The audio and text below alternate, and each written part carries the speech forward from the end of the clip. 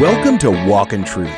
These are the Bible teachings of Pastor Michael Lance, equipping you to reach out with God's truth to all people and how to apply that truth to today's issues, trends, and culture. You can learn more about the program and our church when you download our free Living Truth app. Now here's part 2 of Pastor Michael's teaching in Ephesians chapter 1, verses 15 through 23, called Open the Eyes of My Heart. Now turn to 1 John, all the way almost to Revelation. Let me show you a couple things that John says about love. 1 John 3:14. He says, we know, 1 John 3:14, we have passed out of death into life because we love the brethren, or God's people.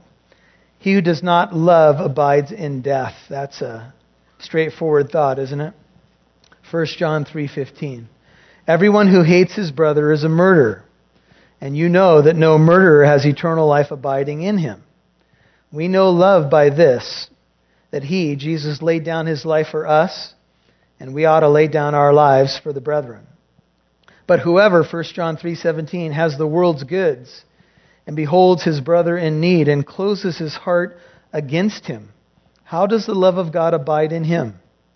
Little children, let us not love with word or with tongue, but in deed and truth.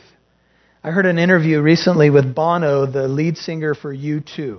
He's been a controversial figure about some of his activities in the world and maybe even some of his theology. And I don't know much about his theology.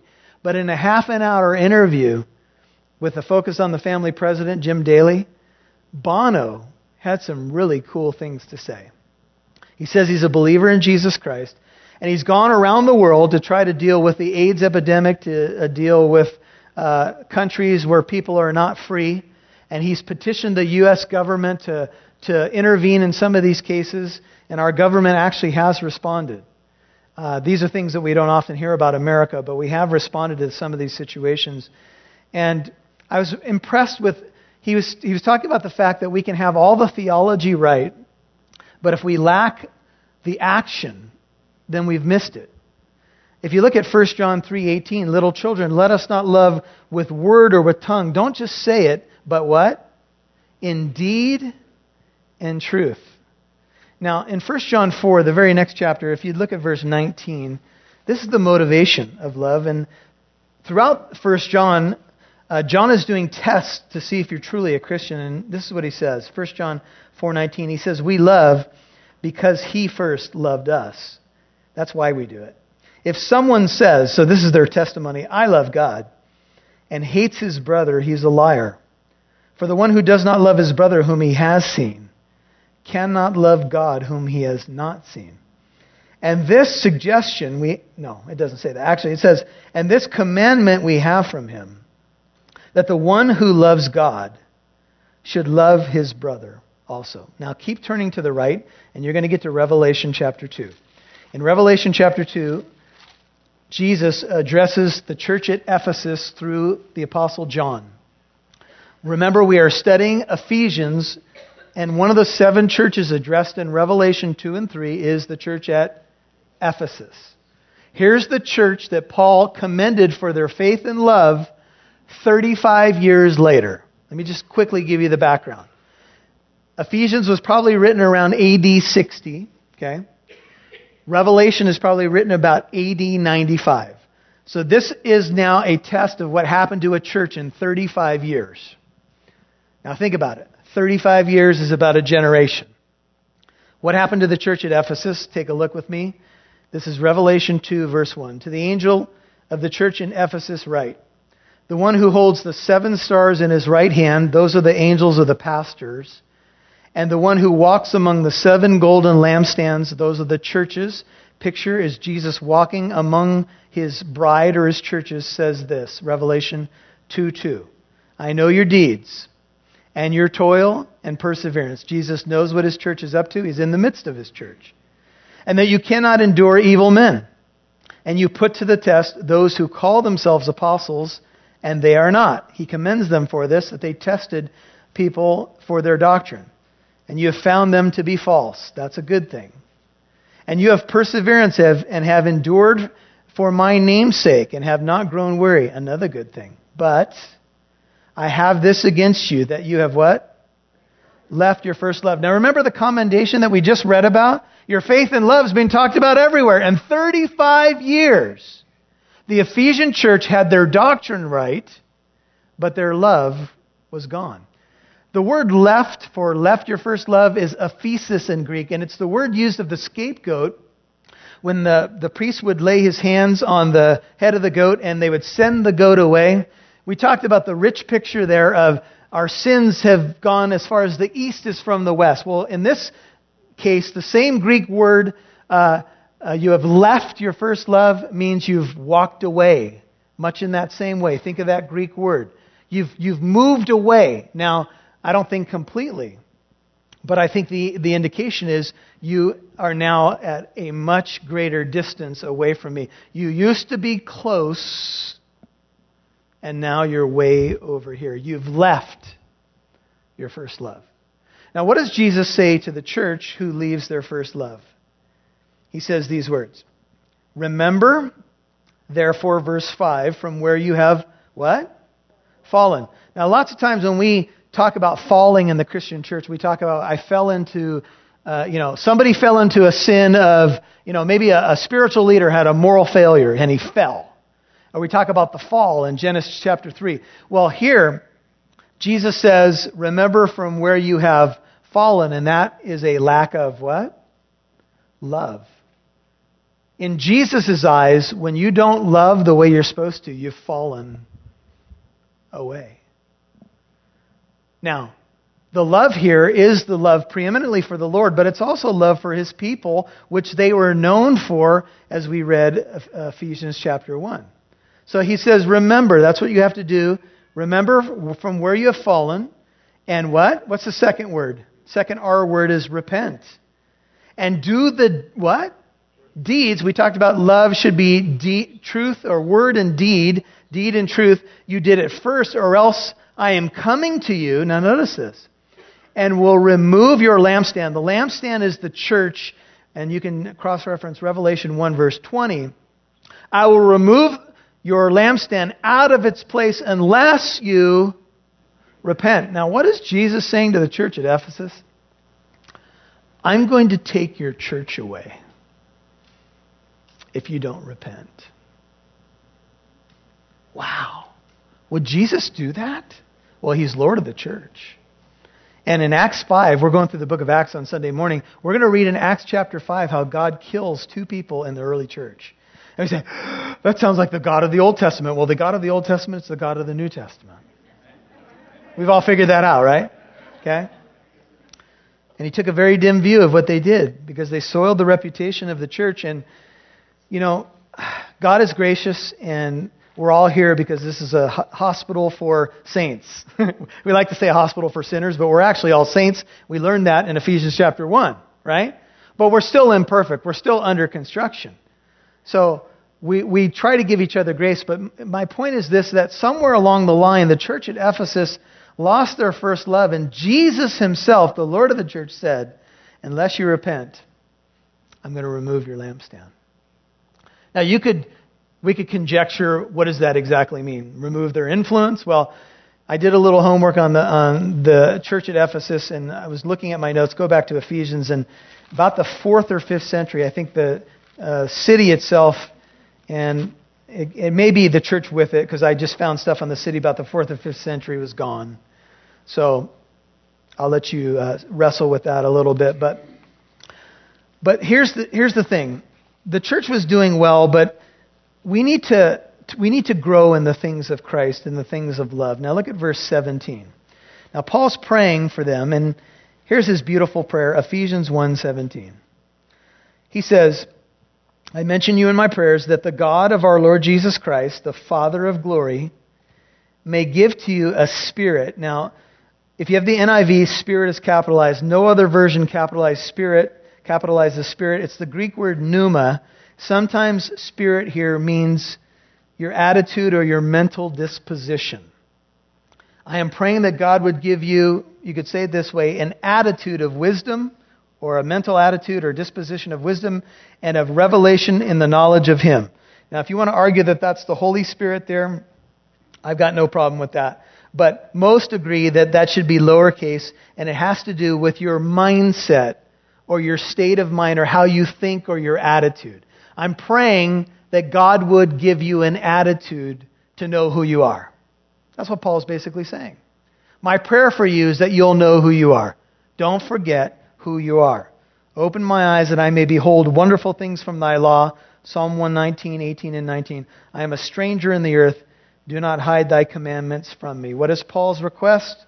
It is that the church would understand and appreciate to the fullest possible extent all that we have in Jesus Christ. NIV says, I keep asking that the God of our Lord Jesus Christ, look at 17 with me, the glorious Father may give you the spirit of wisdom and revelation so that you may know him better.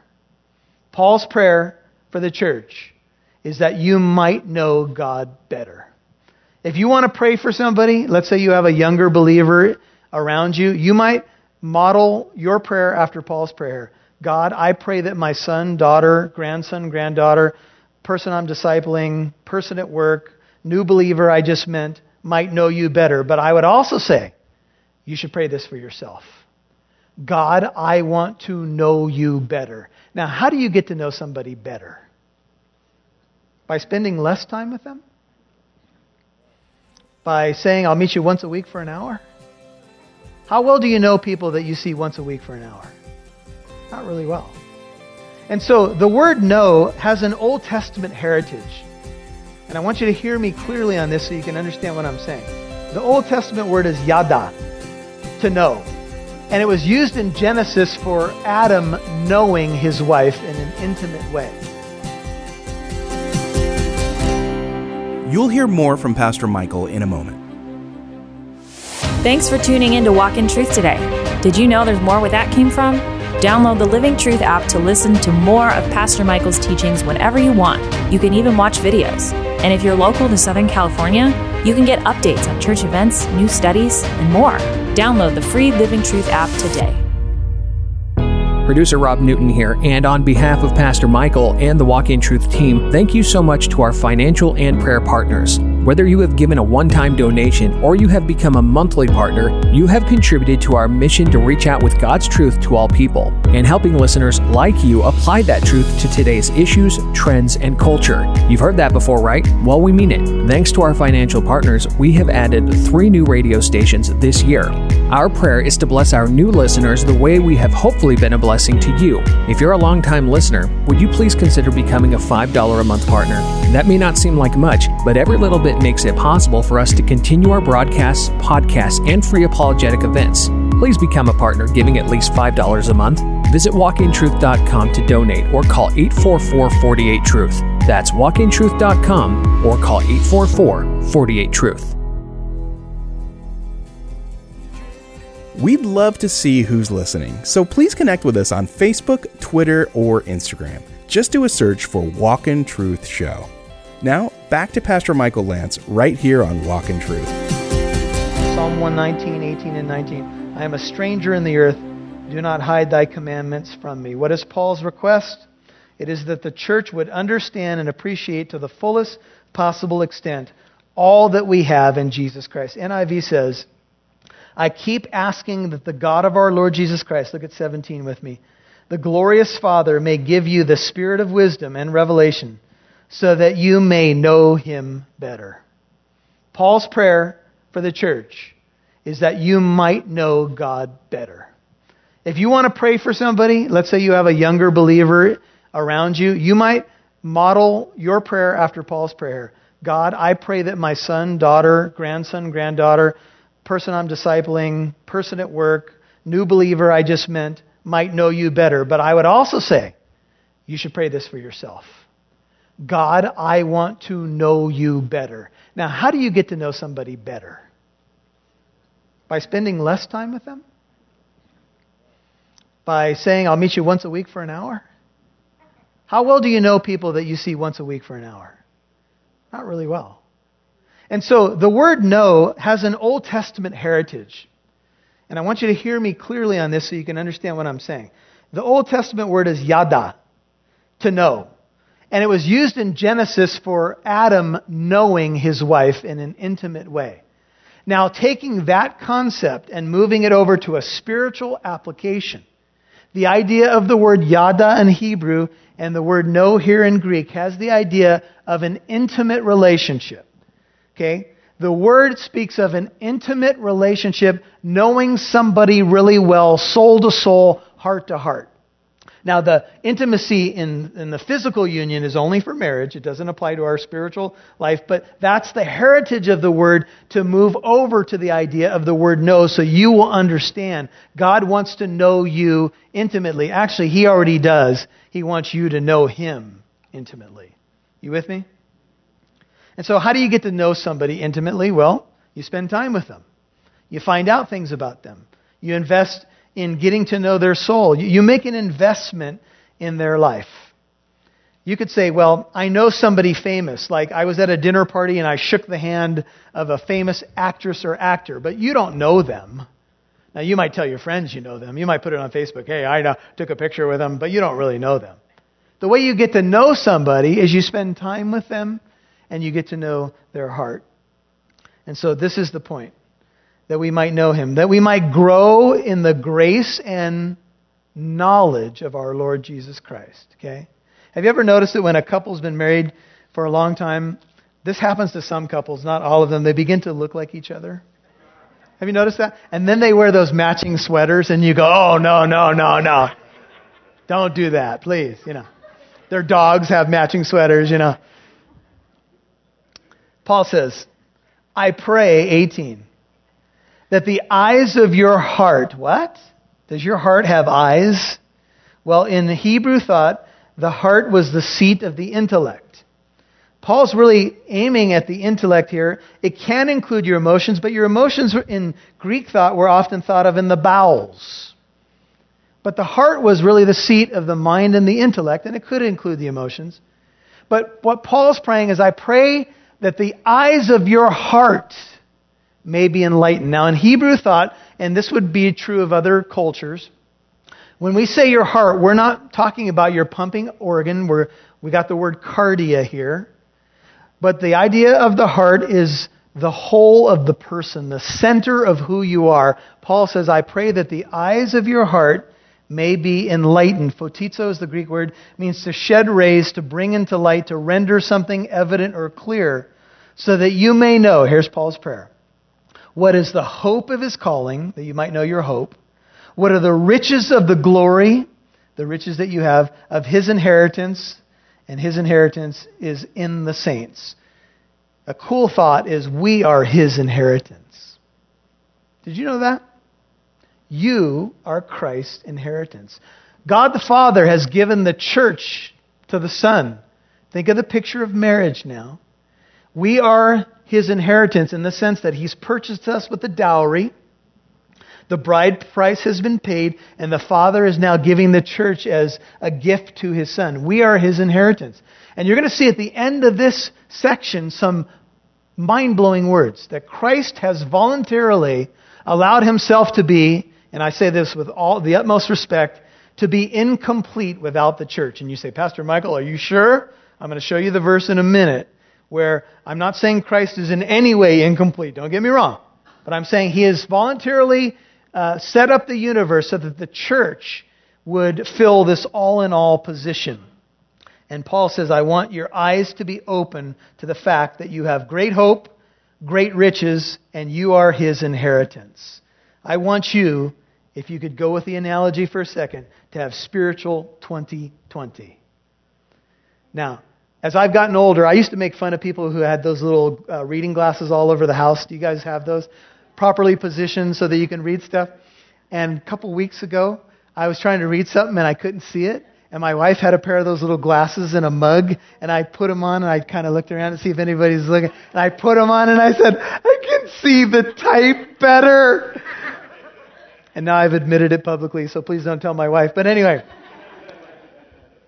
Paul wants us to have clear 20/20 spiritual eyes. And there's a lot of things that can convolute our vision. I was playing racquetball one day with a guy, and he's an attorney. And he was known in our group as this obnoxious guy who argued every call that didn't go his way. What he claimed is that he had 20/15 vision. I got 2015. 2015. I saw that. I said, we don't care if you have 2015. You're an attorney and you're a liar. We saw it, right? Anyway, if you're an attorney, I'm sorry. Not all attorneys are evil. But, so, got to be careful. So we're at the smoothie bar, and I had my wallet out, and I'm buying a smoothie, and I noticed that he's peering over at my driver's license. And I said, what are you doing? And he said, aha! And I said, what? And he said, corrective lenses. It says it right there on your license. And I said, so? I said, they correct my vision to 20/20. He said, if I had you on the witness stand, I would tear you apart. And I said, how would you tear me apart? He said, I would ask, when's the last time you had those things cleaned? When's the last time you changed the barrel lenses? I would tear you apart. I said, all right. Anyway. Now, you say, what's the point, Pastor Michael? I have no point. No, I'm just kidding. I do. I just wanted to make fun of a lawyer during a message. No. Just kidding. Actually, my point is, I need corrective lenses. And I'm not talking about my contact lenses. You see, I realize that sometimes I don't see things right. And you know what corrects my vision? His presence. Now, He already lives in me, but you know, I just showed you how in 4:24 it's put on the new man. In 5:18 it's be filled with the Spirit. In 10 and 11 it's put on. We got to put on what He's provided. You know, when God gave us a picture of this, He gave it to us in the manna in the wilderness. And every day they had to pick up the provision. One day at a time. Remember, they couldn't get extra. There's only a provision, I think, for the Sabbath day, but that was it. Right? You got to pick up what God put down and make it your own. Bring it into your tent. Are you picking up what I'm putting down? That's a little manna humor for you. What I'm saying is the provision is there, but you got to do something with it. That's the story of Ephesians. Yes, you have these things, and I want you to know that they're available for you. Here's where the glasses are, but you got to make a move and put them on. And when you put them on, you see clearly. Because as Christians, we know we need that. Because if we're not investing in the things of God, our line of sight can be muddied. You've been listening to Open the Eyes of My Heart, Part 2 on Walk in Truth.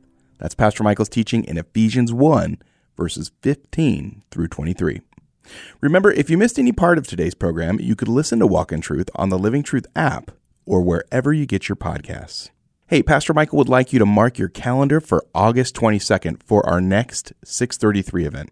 More details to come, and we're very excited to let you know who our next guest speaker will be. But for now, remember August 22nd. Our 633 apologetic events are free for you to attend, both in person and on our live stream. We open the floor so you can ask questions too. So if you've not seen one of our 633 events, you can watch previous ones on walkintruth.com. Now here's Pastor Michael. Well, I'd like to take a moment to thank our Walk in Truth partners who are walking with us together. We're agreed that the Word of God needs to get out there, and your expressions of gratitude and support tangibly by your prayers, by your encouragement, mean the world to us, more than I could tell you. And I want to take a moment to thank Caesar from Independence for helping us, partnering with us to pay the radio bills, but also, you know, we are looking for more opportunities to spread out. And we're on several new radio stations this year, as many of you know, and we're always asking the Lord to show us what He has next for us. We want to impact as many people as possible. So thank you, Caesar, for being so faithful and giving to this ministry. Johnny in Bakersfield has decided to become a monthly partner. Thank you, Johnny. Shout out to you.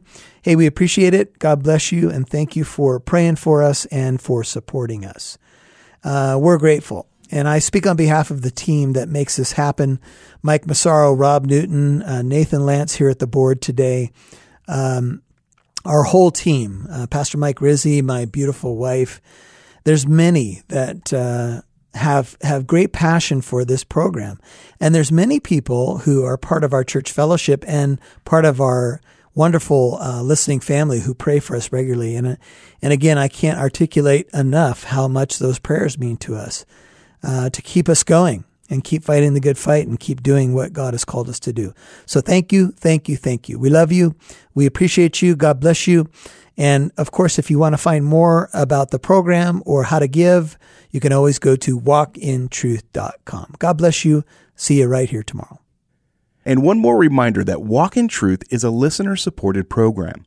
Thanks to listeners and church partners like you, we're now on 3 more radio stations, so praise God. Hey, if you're a longtime listener, please become a partner of at least $5 a month. You can visit walkintruth.com to donate or call 844-48-TRUTH. That's 844-48-TRUTH. And join us tomorrow for part 3 of Pastor Michael Lance's teaching in Ephesians 1:15 through 23 called Open the Eyes of My Heart. I'm Mike Massaro. Hey, thanks for listening to Walk in Truth. Our goal is to equip you to reach out with God's truth to all people.